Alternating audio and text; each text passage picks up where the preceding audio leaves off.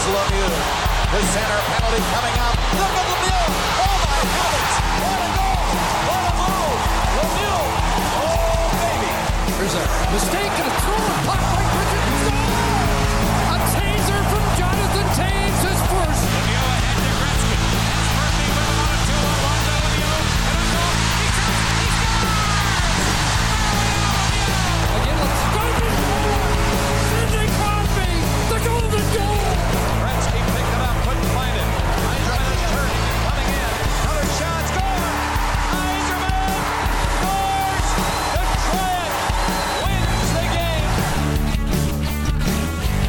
Oh, hello there, hockey fans. It's Talkin' Hockey, the Hockey Talkin' Show, Season 3, Episode 28. This one we're calling The Larmer. Nice. Steve Larmer. It's co-host Tom here with you, and I am with, in person, for the first time in like a year, co-host Randy, and he's just teeing up some biscuits here and going bar down ski. How's it going today, Randy? Doing good. We're here at the home rink, Lord Roberts Community Center, ripping some biscuits. Yeah, we're on location today. On location. Technology is a wonderful thing. We're not on Zoom. I'm trying to remember when the last time we would have done an in-person I'm going to episode. say like early March of 2020. Would that have been at the bunker still? Yeah, I believe so. So Yeah. at the Talkin' Hockey Apocalypse Bunker. So the world did almost end and we weren't even in the bunker. So. The pandemic came and we left the bunker. I think that's the opposite of what you're supposed to do, but nonetheless. I think that one, we're down a puck, but you know, that's what happens when you're at the ODR. Yeah, the boards are a little, well, there's a hole in them, so, that'll happen. But yeah, so we're here today talking hockey. We're going to talk about Steve Larmer. We don't have our computers in front of us, so we can't do our highly reputed Talkin' Hockey research. We always go in depth on everything, but here's what I'll tell you about Steve Larmer. He was number 28. He played for the Chicago Blackhawks. He had a little bit of a mullet, I seem to remember from his hockey cards. And that's about all I can tell you about Steve Larmer off the top of my head. You got any facts? I do believe he did like the odd dart in between periods. I believe that was That's like some something old time. that I heard. That's some old time hockey. Yeah. Listeners, you're hearing some sound effects here in the background. So that is actually, we got some these green biscuits. Some of them are orange, but we're just shooting at some targets. I haven't hit a target yet. I don't know if I'm going to. Well, usually the game is you can't leave until you hit one. So there was one couple evenings ago, I was here pretty late, and I think the aim was slightly off, maybe because I had too many Good Neighbor lagers, but... Yeah. Well, they're all sold out of those, so you don't have to worry now. Oh, there's a photogenic worthy puck stuck in the cage there. Oh, coming at me hot there, right off the post. So on today's episode, we've got a real special guest. It's a fellow Caress of Steel teammate. Caress of Steel, of course, is the beer league hockey team that co-host Randy and I play on. Hasn't seen action since, like late February, early March of 2020. There was a little bit of a Caress bubble, if you will. That lasted about 4 skates, and then health orders shut us down. And there's been nothing since. So, Caress of Steel teammate and True North employee Jason Keebler-Colwell will be joining us a little later in the program. All right, so before our guest joins us today, we're out here, like I say, at the home rink, Lord Roberts. No ice in today, Unfortunately, I guess. but I don't know what, maybe cutbacks or global warming. Cutbacks or global warming. The fact that it's, mid-June, I suppose, might even do it. But we're going to get some wrist shot pointers with co-host Randy here. If you don't know, Randy's got a deadly laser. So Randy, why don't you just walk us through, you're going to go top Ched, where Grandma keeps the cookies. Why don't you walk us through how you're going to get there? Well, first of all, boys and girls, to take a good wrist shot, you got to really transfer your weight. If you're right-handed, you got to make sure you're transferring from your right to your left. Obviously, if you're left-handed, you're going the other way. You know, a couple key things to look for here is, like I said, putting the puck kind of on your back foot, maybe a little bit past it, transferring your weight all the way from right to left, following through, and almost like, you know, if you've grew up in the 80s and 90s like ourselves, the coach would tell you to point at your target kind of thing. But I'm going to take this a little step further with something that I've been working on, and it's almost like, you know, Tommy, you're a skateboarder. You know, the first time that you know, dropping in on a ramp, you know, that little uncertainty, because right before you sort of push down there. You don't really know, like, especially if you've tried it a few times before and you know, you've bailed or whatever. Yeah. But one thing I've been working on, especially when I'm rollerblading, is now keeping my head up the whole time and just feeling the puck on my stick and not looking down at the puck, but just keeping it and keeping my head up the whole time, looking where I'm gonna shoot. Yeah, that's gonna improve your accuracy. Instead of like looking and then looking down and then maybe looking back up. That's your target that you might have been looking at might be gone by then. So it's a real Kyle Connor thing where you can really see the guy is, like, you know, kind of targeting where he wants to shoot. He might even be looking top right and he goes top left or whatever. Yeah. But really trusting the puck on your stick, and you're making sure that you have like a very consistent, you know, shot motion, that it's something that you could do in the darkness with your eyes closed, not looking, kind of thing. So definitely, like, some practice and repetition of that is gonna help in getting a good feel for the puck on your stick. Like, so some drills to have that feeling of the puck on your stick while not looking down at it. That's gonna help your wrist shot. And while you're taking your wrist shot, you kind of want to have that puck start on your heel, and it kind of travels the whole length of your blade. Yeah. And it kind of you know, flicks off the toe, and then almost in similar fashion, you've got your wrist closed, so your blade is cupping over the puck. But you could also do it if you open up your wrists and have your blade open, and you kind of take the same motion as a wrist shot. That basically becomes like a saucer pass. Right. You're just putting a little softer touch on it there. Yeah, and I mean, oh, I almost hit the target. But I find that, I mean, it's a lot different on the ice, obviously, using an actual puck than these biscuits, which are a lot lighter, and you get a lot more drag on this asphalt. This isn't the smoothest asphalt, again. Yeah, pretty rough. Cutbacks here at Lord Roberts, but hey, we're on top of it. But that's a bit of a floater. But yeah, also my stick here that I'm using is a real piece of crap, but that'll happen. Yeah, nice. That yellow one's sliding pretty nicely. It does. Nice. So, right on. So let me just try what. Do 4 in a row. Let me just see if I can hit a target with 4 in a row with some of co-host Randy's. I'm gonna make sure I'm keeping myself hydrated over here. Also, a very important part of hockey, staying hydrated. I have water here. Oh, bar down. Oh, that went bar down, but I mean, right by the goalie's ear there, not in the corner. No, right. See, that puck's gonna take off on you. Oh, another Bardowski. Yeah. I mean, I love that sound, but it didn't go in, so you can't score them all. But there is something very sweet about, you know, whether it's posting in or bar down and in or whatever. Yeah. There's just something. I'd much rather score like that than along the ice. That's for sure. Yeah. Although, speaking about goals along the ice, last night's Montreal versus Vegas Game 3 overtime hero Josh Anderson, both of his along the ice. Ice. Hey, you score them wherever you can, right? So, but you're right. Like, if you're drawing it up in your head, overtime hero style, you're going bar down or something. Yeah, there's not a lot of times where I'm looking bottom corner, I can tell you that. If there's any goalies listening, if I'm coming in on you, I'm probably not going bottom corner. But I think certainly in beer league, nobody's looking bottom corner. I do look 5-hole though. Yeah, I like a 5-hole now and then. Because I think you can catch goalies snoozing on that a little bit.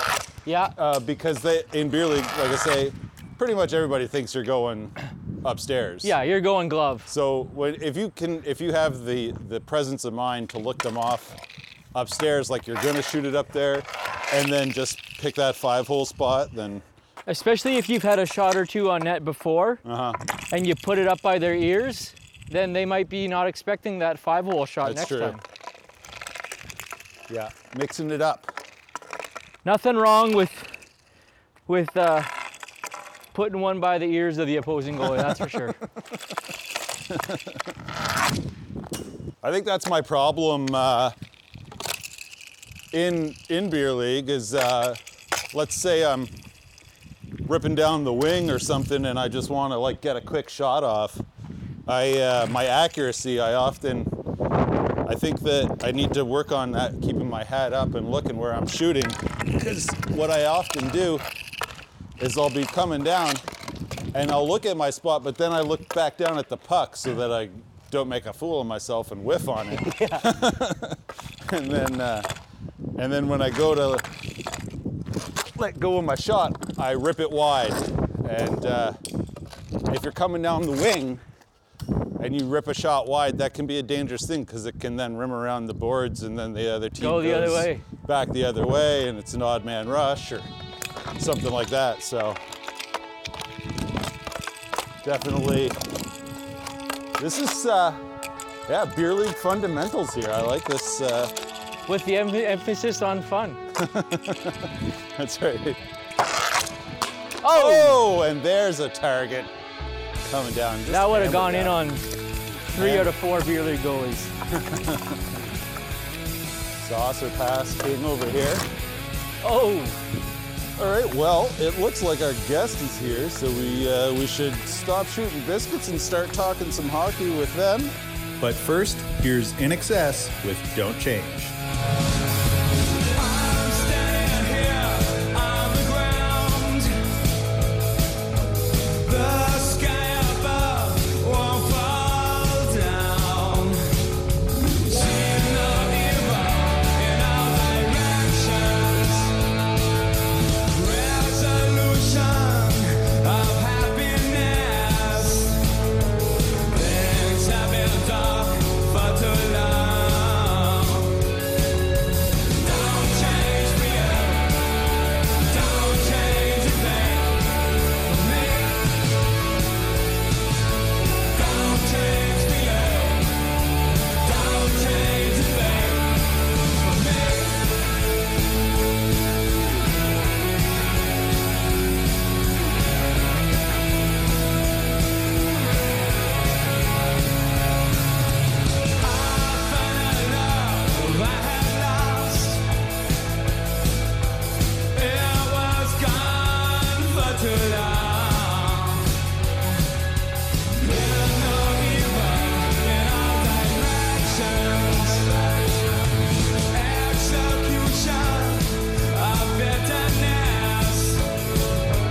Message received loud and clear. Don't change for you. Don't change a thing for me. Don't change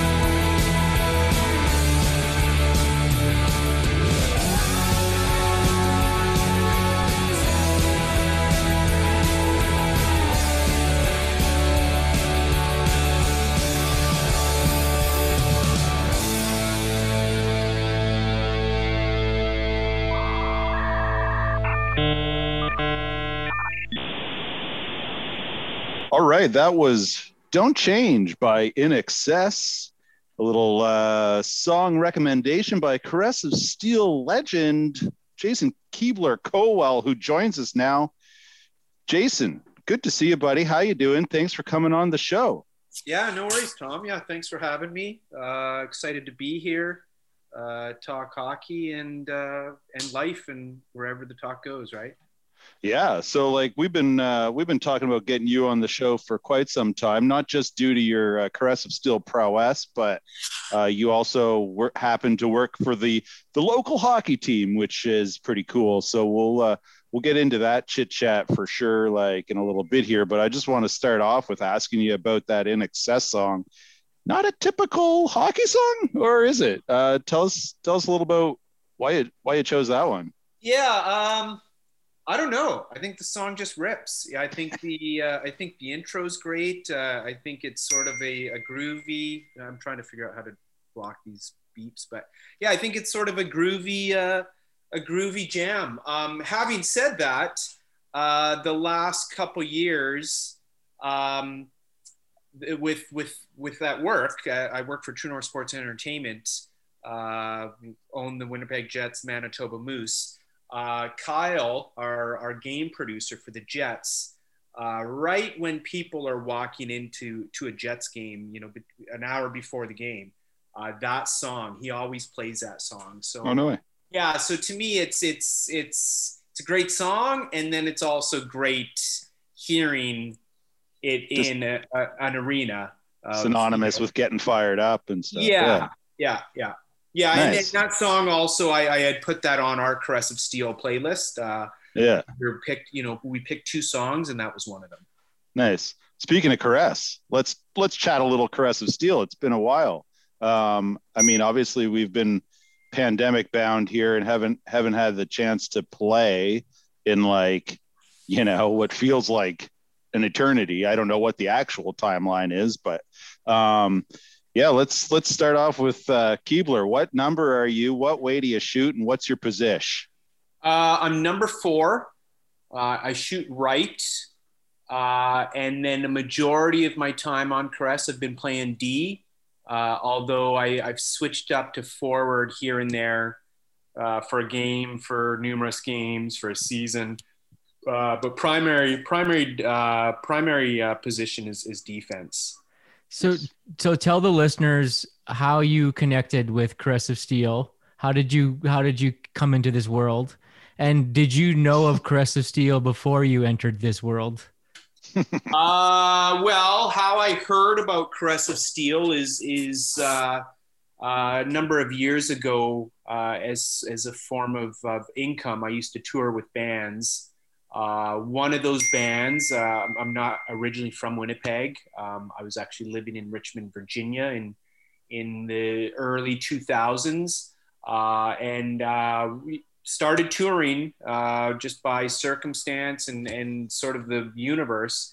Started touring with Propagandhi in 2007. Obviously those guys, or most of those guys in the band at the time, we're all into hockey. And I knew that going into it, right? Obviously, if you're a fan of that band, you've known it for years because of their lyrics. Getting to tour with them and become sort of closer to that outfit. You would hear Caress mentioned all the time, right? Not in the first couple years. I think I started hearing the name Caress maybe 2010 or so. Could be wrong by a year or two with reference, but that's how I heard of them. Again, living in Richmond. From Richmond, I moved up to Montreal in 2007, and then ended up meeting the lady, and her and I were together for a while, and we had a baby on the way, and she was originally from Winnipeg.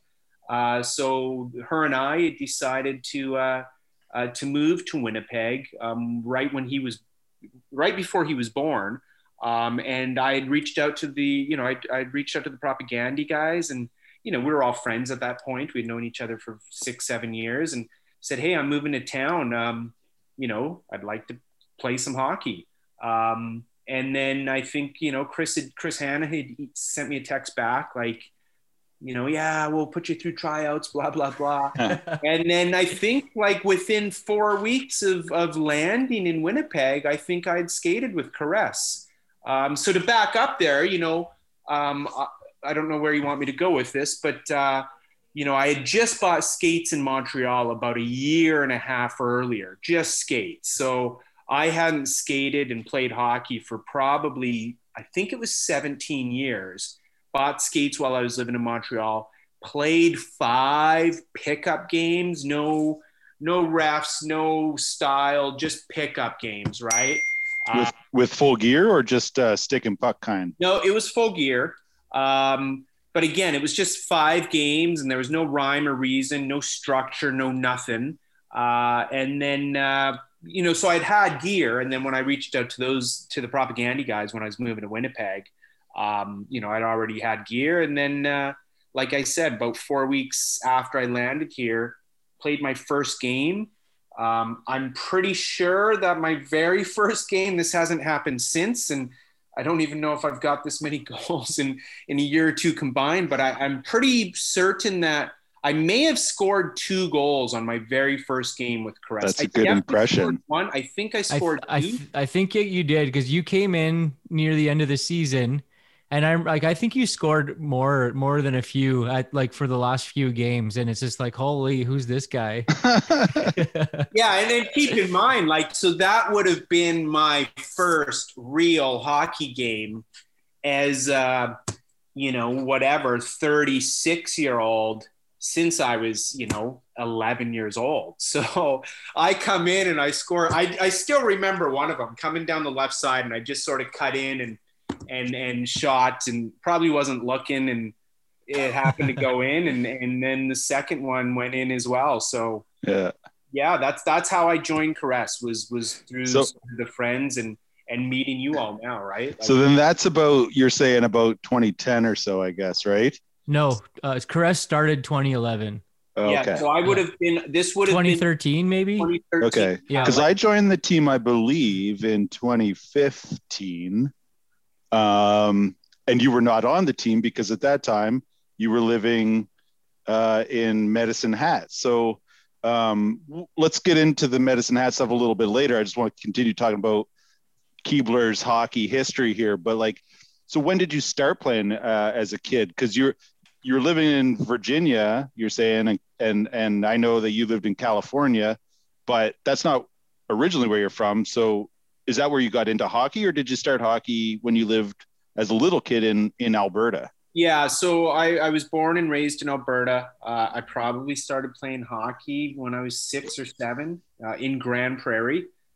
Grand Prairie, I haven't looked up all the alumni from Grand Prairie, but the one specific one that I know was Clint Malarchuk. Clint Malarchuk was from Grand Prairie. But yeah, I would have started playing 6 or 7 in Grand Prairie, and that was my thing. Yeah. That was my thing, just like it was you two, right? Every year, that's what I was into it. I was full on into it.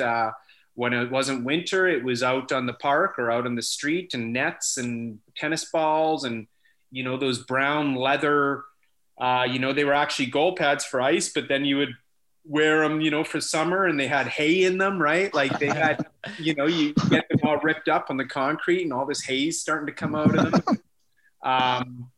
So I started playing hockey in Grand Prairie. Grand Prairie had a bigger team. I don't know what league they would have been part of because they played teams from British Columbia, but yeah, back in the day, when I was a kid, the Grand Prairie North Stars were that was it.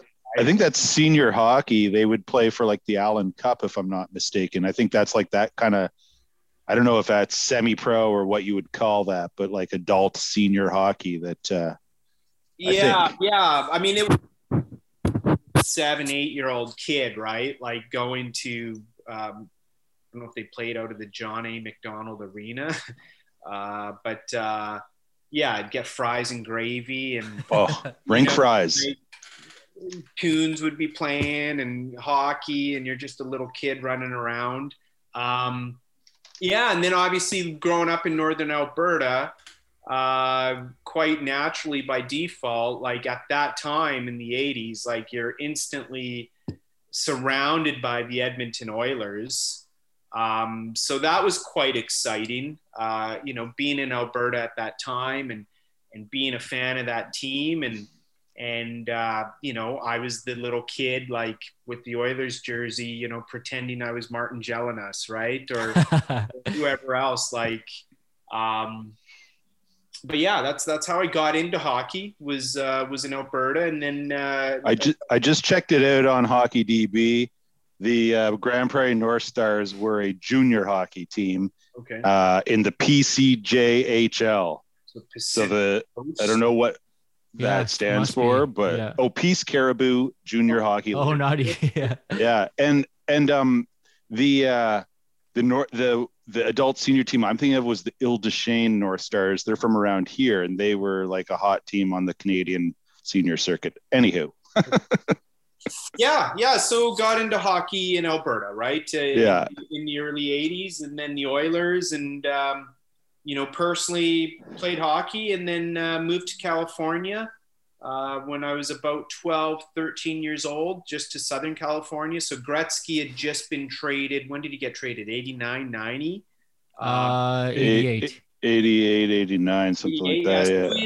we had moved in 92. So it was still a fresh move. Gretzky Mania was in full throttle. You guys, did you guys were play following Gretzky? Yes, yeah, totally. Right?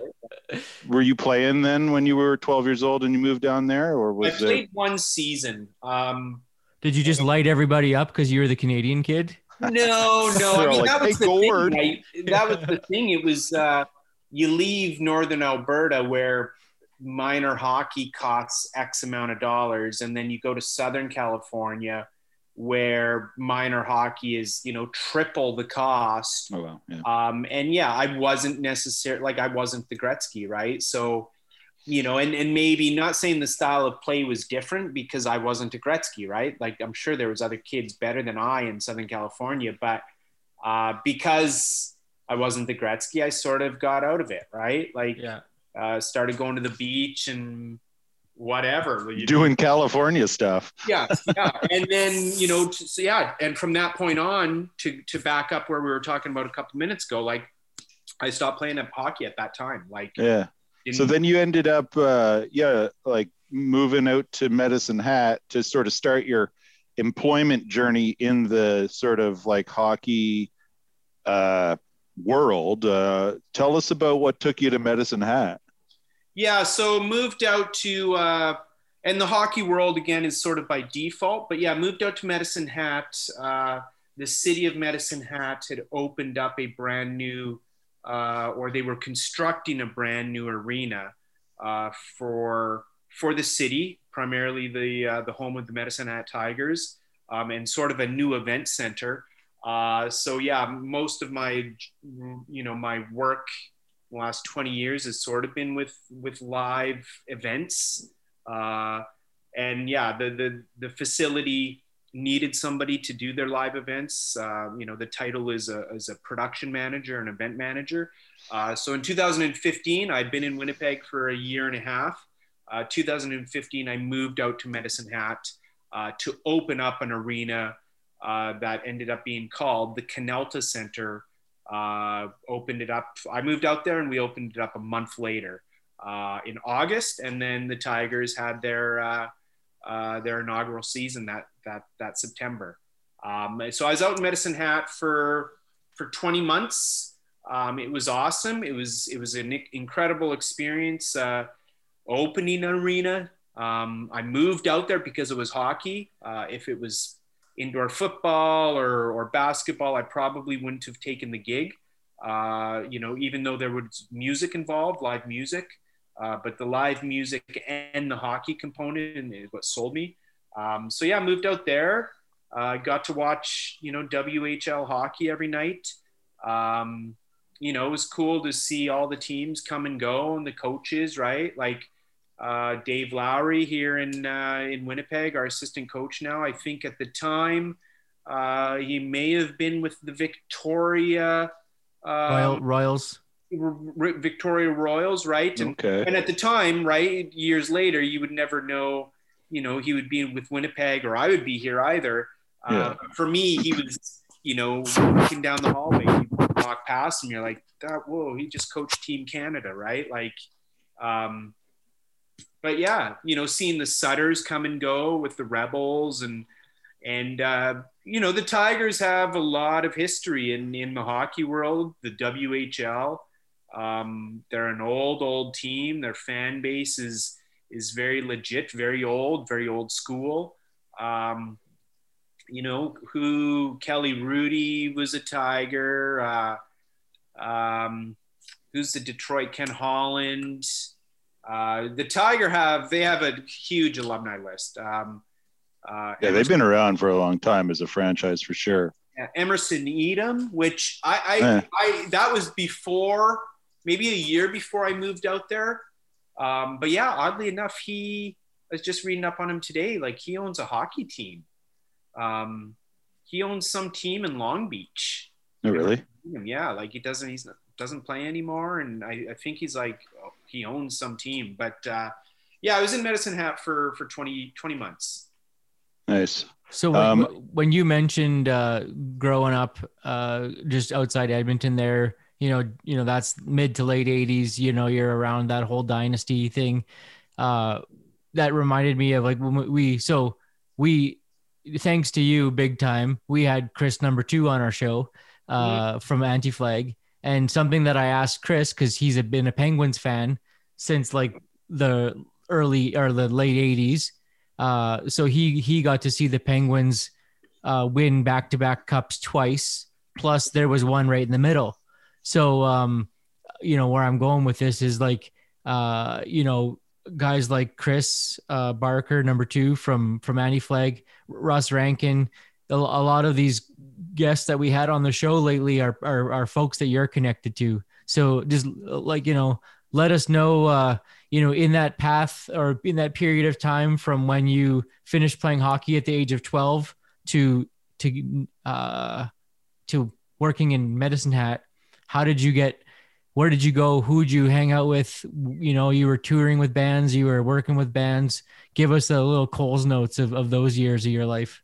Yeah, so moved to, you know, 92, growing up in Southern California. Obviously, I left everything that I knew behind, hockey, friends, family, and, you know, grade 8, grade 9, sort of needed somebody to hang out with, right? Find my new path, my new family. Sort of gravitated towards sort of, you know, the punks and the goths and the hippies at high school and skateboarders and whatnot. And through that, you know, just got into music more. Started going to shows, right? Saw Good Riddance, probably, I think 95 in Ventura. They instantly became a big and probably my favorite band at the time. Oddly enough, so did Propagandhi. And Bouncing Souls. I'd say those 2 bands because I ended up touring with them. But yeah, started kind of just helping out at shows a little bit more, you know, photocopying flyers and one thing led to another, you know, started helping out at shows, working for a promoter in California. We were doing shows all over the Central California, and then you know, doing a lot of Good Riddance shows and AFI and Bouncing Souls, Screw 32, Lagwagon, et cetera, et cetera. And then, yeah, fell in love with Santa Cruz. So I ended up on my own, moving to Santa Cruz in 99, home of Good Riddance. So, you know, I'd already known them and started getting to know them better. And I was still doing my own thing, doing shows, putting on shows. And then honestly, one thing led to another. I just sort of met more people and, you know, started booking tours for a couple bands across North America, met some more people. Bands started reaching out to me for shows when they were coming to California. And then I just started, I would just literally go on the road with some of these bands. You know, it was nothing at the time. But then through that, I just started going on the road more and more, and people started paying me. And then it spiraled out of control, right? Not out of control, but it just spiraled from there. So, you know, Russ, yes, big Good Riddance fan. Anti-Flag, worked for them as well, 2004 on Warped Tour. Kind of cool because, so I had moved from Santa Cruz in 2002. I moved to Virginia, Richmond, because I was touring with a band from there. Moved out there, landed in DC, was picked up by my friend Eric, and the next night Eric's in a band named Strike Anywhere. Strike Anywhere was doing a 6-week tour with Good Riddance and Anti-Flag, which was like awesome, right? Anyways, on that tour, as you both know in your interview, Russ from Good Riddance is a big hockey guy. So on that tour, I remember in New Jersey hearing that Scott Niedermayer was coming out to the show. So I remember this would have been 2002. So I think Team Canada had just won. So this would have been April 2002. So I think Team Canada had either won gold the year before. It was Salt Lake City, maybe, was it? Yeah. So I remember, so that particular day, like, you know, I knew Scott was coming to the show. So I ran out to some 7-Eleven near the venue, got a Sports Illustrated, which happened to have like Team Canada on the cover, you know, and then brought it to the show. Scott signed it. And then when we were in Montreal, Good Riddance had Jose Theodore come out to both their shows. We did 2 shows in Montreal at the Rainbow, and the goalie for the Habs, Jose Theodore, came out, played guitar both nights. Good Riddance. You know, so I knew, you know, Russ was a big Devils fan.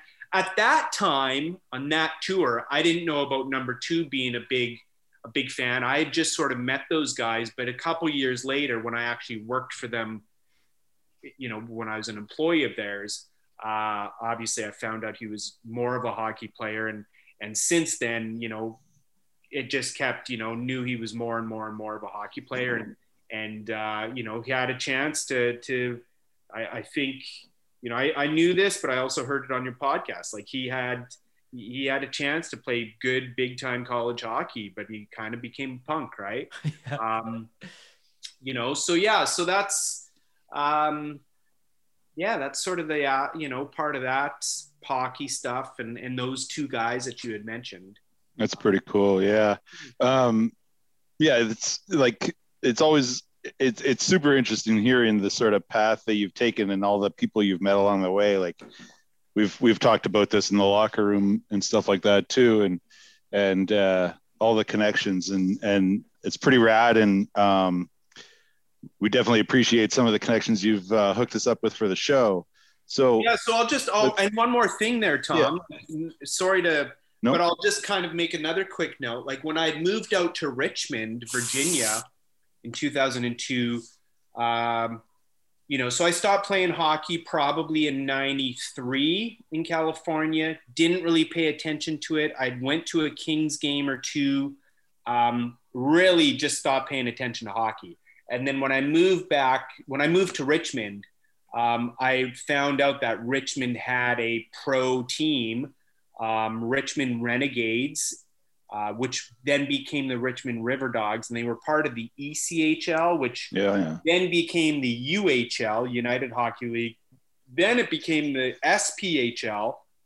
But what I would do is when I would come home from touring with these bands, it was, you know, I could ride my bike down to the Coliseum and pay $10 to go watch the Renegades. So I would literally by myself, like I would come home from tour, and every home game with the Richmond hockey team, I would just ride my bike to the Coliseum, block it up, and just sit in the stands by myself with, you know, in a 15,000 capacity arena, there's probably 1,000 people there.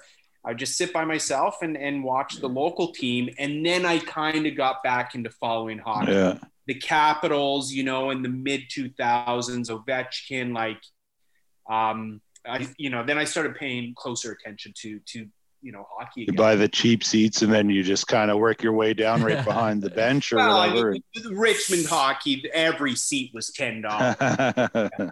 That's what I did when I lived in Regina, and we'd go to Pats games all the times. We'd just buy the $10 Safeway ticket And then, you sit where you sit, and then halfway through the first, you just go mosey on right down behind the players bench or something like that. So Sure. Yeah. yeah. But so let's talk about True North and your your work with them, and like what's going on there and how's that treating you. And like, I don't know exactly, we don't want to get into some classified information. Well, maybe we do, but you probably, not really don't want to share too much about the behind the scenes stuff, but let's see what happens, where it goes. What's it like working with True North? Like they're pretty, like, in this city, pretty highly reputed as a pretty good employer and such. Like, what's your role with them? You get to see Jets games all the time. Obviously you're doing all the concerts and everything. And then obviously this year's been a total like wash or whatever. But just let us in on some of that. Yeah, so my title at True North, I've been with True North for 4 or 5 years, I think. Keep in mind, before that time, I was going into the building and helping out with their shows. So I was familiar with the company, with the building, with the staff before that. But I've been an official sort of, employee for about 5 years. And my title is event production manager. So I am one of a couple people who just are, our main role is our shows and our entertainment and our events, at the arena, and we also do the Burton Cummings Theater. My primary role is that, but I also do manage, schedule, and run our ice crew, operations crew. So those are the folks that are doing the TV timeout shovels, and we've always got a couple operations people on during the games for whatever, right? Customer service and repairs and troubleshooting. It's truth be told, gentlemen, it is it's the best. It's an outstanding place to work. Randomly enough, when I was in Medicine Hat, my end game and my dream was to sort of come back to Winnipeg and eventually land with True North. And that sort of has all happened in a weird sort of way. The company's great. Everybody there, it's awesome. It's awesome. You hear stories of other sports organizations and how they're very heavy on the top, and it's sort of the top's the top, the bottom's the bottom. Everything that I've experienced so far here in Winnipeg and at work, it's just a big family.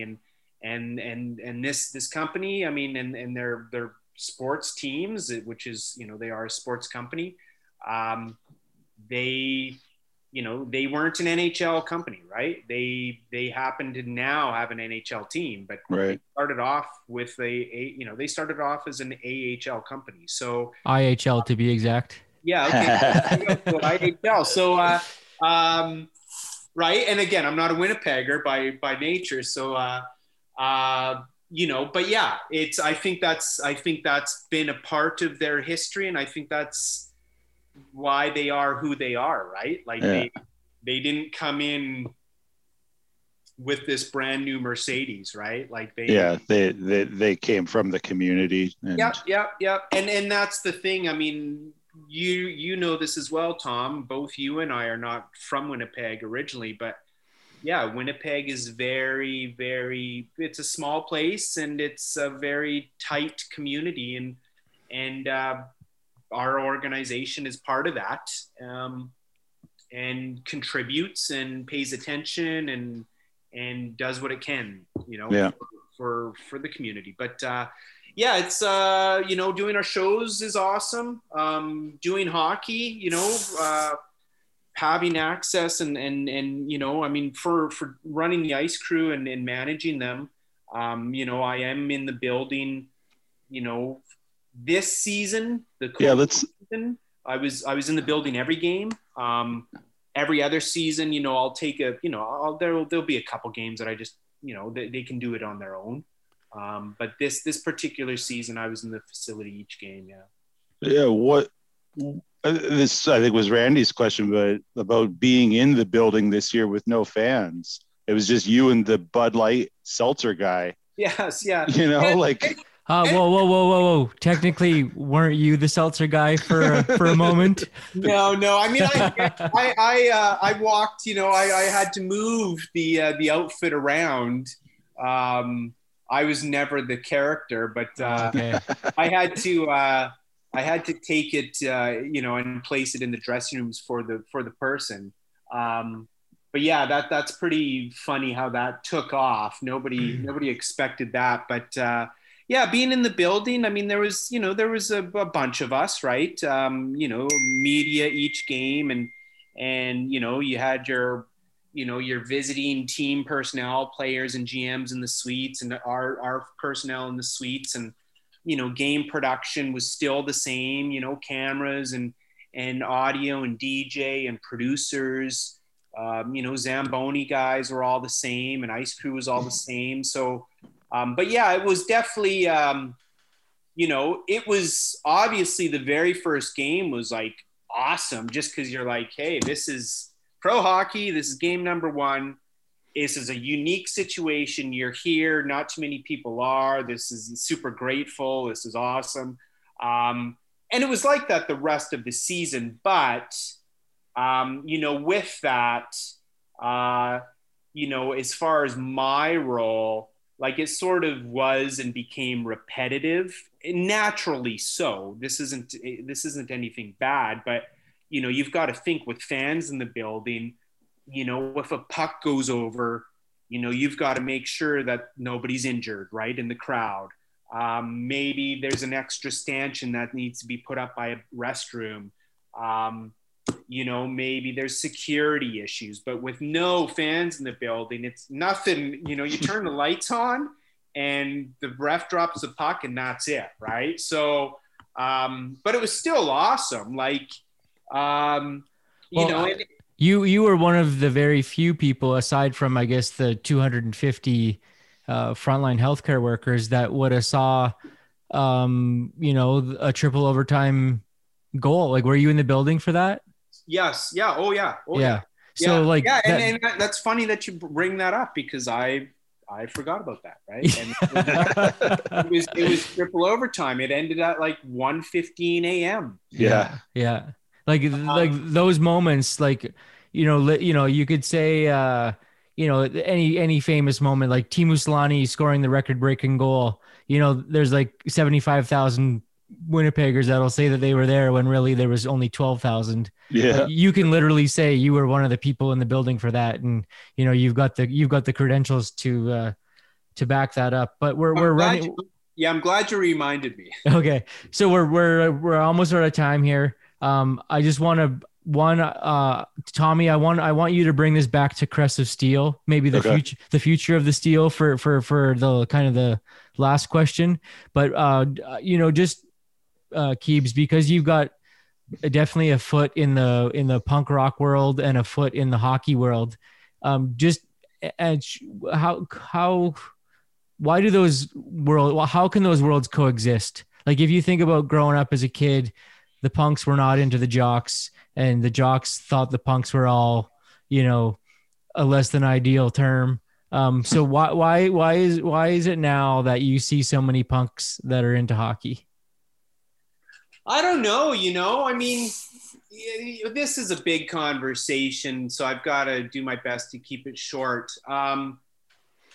Yeah, I mean, you know, punks, right? I mean, yeah, that's a good question, Randy. Okay, well, we can come back to that maybe next episode. But anyways, it's a theme that is, you know, it's so interesting to see, especially with guys like Eric Melvin, Russ Rankin, you know, even Chris and Beeve and George for Propagandy, like myself, like, you know, how like it just feels at times it's really weird to see those worlds coexist, because I think if you think back to high school, the jocks and the punks did not get along. So I have a theory about it.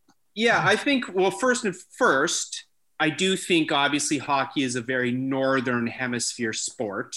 Yeah. Right? So you've got your Swedes, your Finns, your Russians, your North Americans, like that's a factor, right? So your punks from those areas, if they like hockey.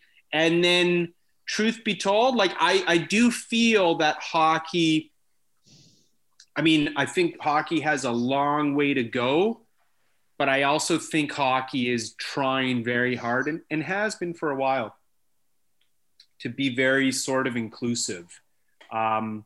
You know, was it like that in the 80s? Maybe not, but there were still, you know, boys and girls in the 80s and 90s were playing hockey, right? Like if you're growing up in Grand Prairie, Alberta, and it's December 23rd, like boy or girl, like you're outside in the Crescent, you know, skating on the pond, right? Like whether that's figure skating or playing hockey or doing both.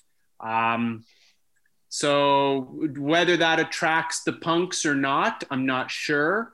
But I think it's quite a different scene in the United States as well. And Chris number 2, when we had him on the show, kind of touched on that, in that hockey for quite a while there, and it's growing in popularity, but it was kind of more of a quote unquote underground sport.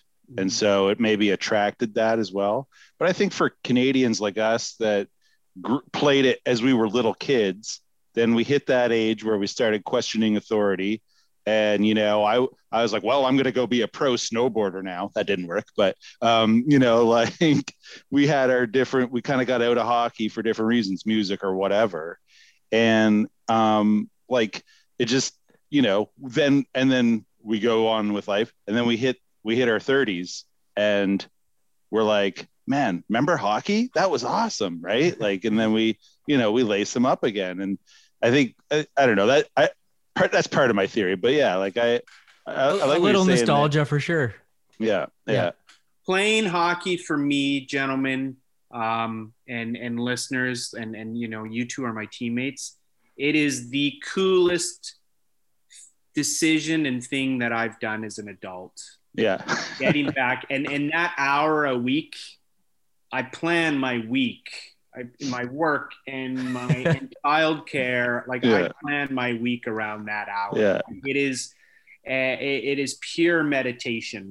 There is no other thought when I'm on the ice. Like it is full throttle in that moment, in the present. Like, yeah, you put everything else out of your mind, and you're not thinking it's all about, right like, there. What's for breakfast in the morning, and I got a food prep or buy groceries. Like you're just. Well, if you're thinking about those things, you're gonna have a terrible game. That's for sure. But no, you're right. It is that moment of being present. So just tell us what are your hopes and dreams for Crest of Steel in the future? My hopes and dreams. Well, obviously we've had a tough year and a half, all of us, the world. My hopes and dreams are that the team, you know, once hockey starts back up, our group gets back together and starts playing hockey again, you know, ideally in some sort of a league, you know, some competitiveness, maybe once in a while there's some frustrations, you know, like I just like, just maybe you got to take 2 in the box to cool down for a minute. Yeah, but you know, and by frustrations, maybe frustrated with yourself, like crap, what did I do, right? Like, I made a bad play, or you know, I do miss that. I miss that week. I miss that week. Yeah. Or that hour of that week for sure. So my hopes is that we get back on track and we're all on. That's the dream. Yeah. I think, you know, as more and more of us are becoming double vaccinated and cases are reducing, we can be hopeful for the fall, and maybe, you know, we'll all get together again and slap the old biscuit around. But, you know, before we head out onto the ice as a team, we often, you know, like we like to crank the tunes in the locker room, and we're going to go out here on a classic locker room jam. This is a Keebler pick as well. We're going to go out on Thunderstruck by AC/DC. What can you tell us briefly about why you chose this one? Just, growing up as a youngster watching hockey, I don't know if it was the Oilers or the North Stars, like that riff. That riff, the beginning, minute and a half or whatever it is of Thunderstruck, like that is what all hockey teams should walk on ice. Yeah. I did in my mind as an 8-year-old, and I still do in my mind as a 42-year-old as I'm walking out with you guys. Like, I feel and I want that song's in my brain, right? Yeah.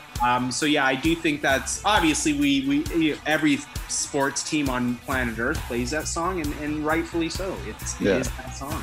It's a ripper and it gets you charged up. So without any further ado, here's Thunderstruck by AC/DC. And listeners, thanks for tuning in. Keep your stick on the ice.